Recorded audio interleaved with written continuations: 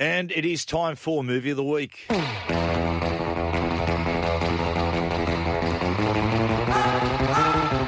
And today is just a really great feel-good sports film. It's a true story, a book originally written by Nick Hornby that was turned into a film in 1997. It's Fever Pitch. When was the last time you felt this nervous about a league game? I don't know. 1971, I should think. 2 home wins, could be champions Tuesday night, imagine. What are we going to do? Drink, I expect. Yeah, I can't think about it in bed at night, otherwise I can't sleep. This is the worst day of my life. 18 years and they blow it on the last weekend of the season. Come on, Paul, it's only half-time. It's only 1-0. Mate, it's a great film. Liam Alexander, welcome. Morning, guys. How you going? Oh, we're going good, mate. Liam, I love this movie. It gives me goosebumps, and I'll explain why shortly. But what about yourself? Did you enjoy it? Yeah, I really liked it. I think it sort of reminded me, like, it's so rare these days to go into something completely blind. I'd never seen a frame of this movie. I'd never heard of it, and it was really refreshing. It's a great British film. You could call it a rom-com, but I think it is more of a sports film about sort of the euphoria and misery of being a fan. And it's not, you could call it, it's a bit of a romance, but it's more about the romance between Paul Ashbury and the Arsenal Football Club than it is with the woman in the movie. Now, Liam, I'm just going to defer now to Alex, the maestro. He is the football zealot on the plot.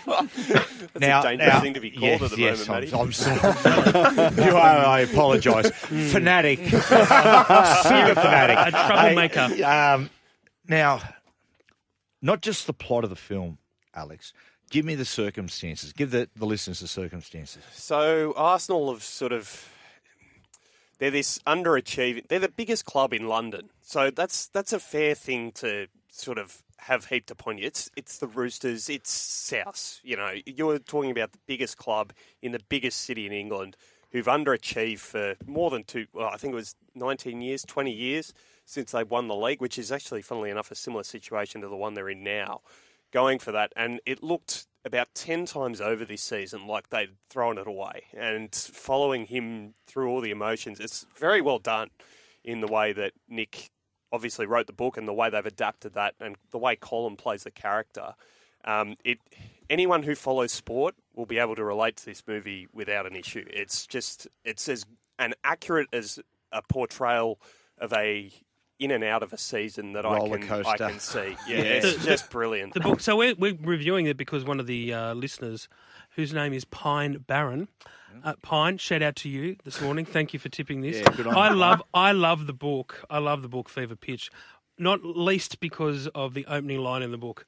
I will always remember my wedding day. We beat Coventry 1-0 away. Liam, did the critics, did they love it as much as we did? It was interesting because as we were saying, it's a real feel-good movie. So I don't know why it only has a 56% on Rotten Tomatoes. I think that's really harsh for a movie like this. Roger Ebert, he didn't review it. He actually reviewed the remake that came out 8 years later. He gave that. Yeah. It lacks a lot. He really liked that. Yeah. So I can imagine he would have liked this movie, but yeah, there weren't too many reviews at the time. Can I just say right now, is that it gives me goosebumps. When I watch it again, I had a tear in my eye because it just took me back because the movie came out in 1997 and I remember watching it, being a big football fan, but watching it going, imagine being on that ride and imagine that sort of jubilation. Then a couple of months later it happened. Oh, now I've got goosebumps. Now I'm going to cry. And it just happened. And I remember as we were getting off the bus at the Workers' Club at Newcastle, 100-odd thousand people just going, this is Fever Pitch. That's right, it was. It felt that way. Yeah. The remake, Liam, as I said, I think it lacks a lot. I think one of the things, probably explain it all, is Drew Barrymore. It just doesn't have that quite authentic feel as this one.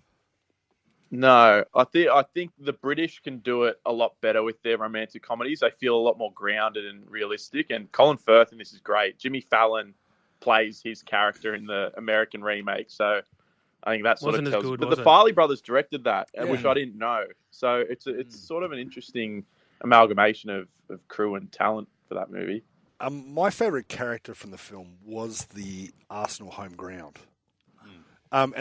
Alex, I'll come to you again. North Bank. Yeah. Just get I was fascinated with I love because I love all things history. I love that nostalgia of that. What the North Bank? What was that? Well, so Highbury is sort of built next to. It was built like a very short distance from Woolwich Arsenal, which is where they get the name from. And it was built before the First World War, one of the proper old football grounds. And you're talking about the North Bank, so you're on old terraces. So this is where a lot of the issues with hooliganism came. But a lot of people remember it with very rose-tinted glasses, in that everyone was standing together. It was all men at that stage, but that it was that sort of community and built into North London, which is a very football thing, is that the ground is amongst the community. You're not driving, not like American sports where it's out sort of, and you're driving into a parking lot and doing all that sort of thing. It's you going from the pub to the game. Yeah. It's all grounded in that, and I think that's well portrayed as well. The Arsenal club, they were the cloth traders, weren't they?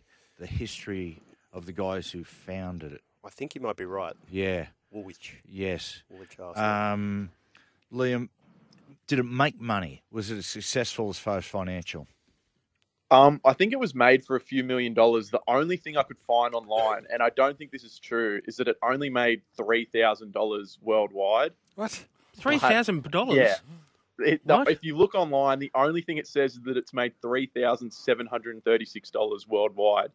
But I don't think that's true. I think that might have only been what it made in America at the time, but I couldn't find any of what it made in the UK or Australia. But I'm sure it made profit. Must have made because profit I if- didn't know about it, but people know about it.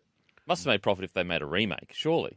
Yeah. Oh, it was different. It was different. It was baseball. Oh, yeah, I know that, Yeah. but to take the concept, regardless of sport, you'd have to assume that it made a profit for the them. Americans always believe they can do it better. Yeah. It's like, remember that movie Three Men and a Baby? Yes. That was a French movie that they took and basically rolled it around and turned it into a giant turd. I tell you, the other one was Death at a Funeral.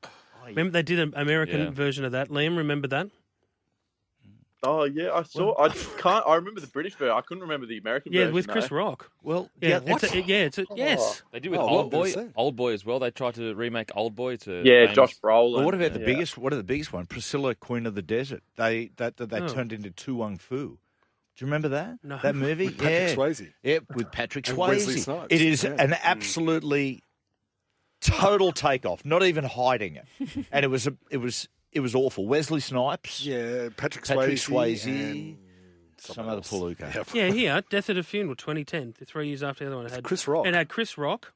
It had Danny Glover, Peter Dinklage, who was in the original. Man. Danny Glover. Tracy Morgan, Kevin Hart. There you go. Wow. Danny Glover. All on Google. I'm getting too old for this shit. Exactly what he said.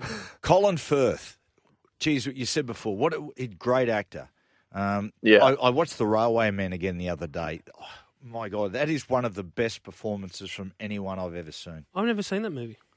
Oh, it's incredible. So good. Is it really? King's Speech, Colin Firth. King's Oh, Very good. Stop it. Mate, Colin Firth. Oh, Firthy. Liam, I'll just hit you. Oh, filthy Firth. I'm feeling Firthy. Oh, it's been that sort of show. Liam, a score out of 100, mate? Oh, I'm going to give it an 85. Completely disagree with Rotten Tomatoes on this one. Right, what we'll do, we'll take a break. When we come back, we're going to do greatest sports fan movies. Stay with us.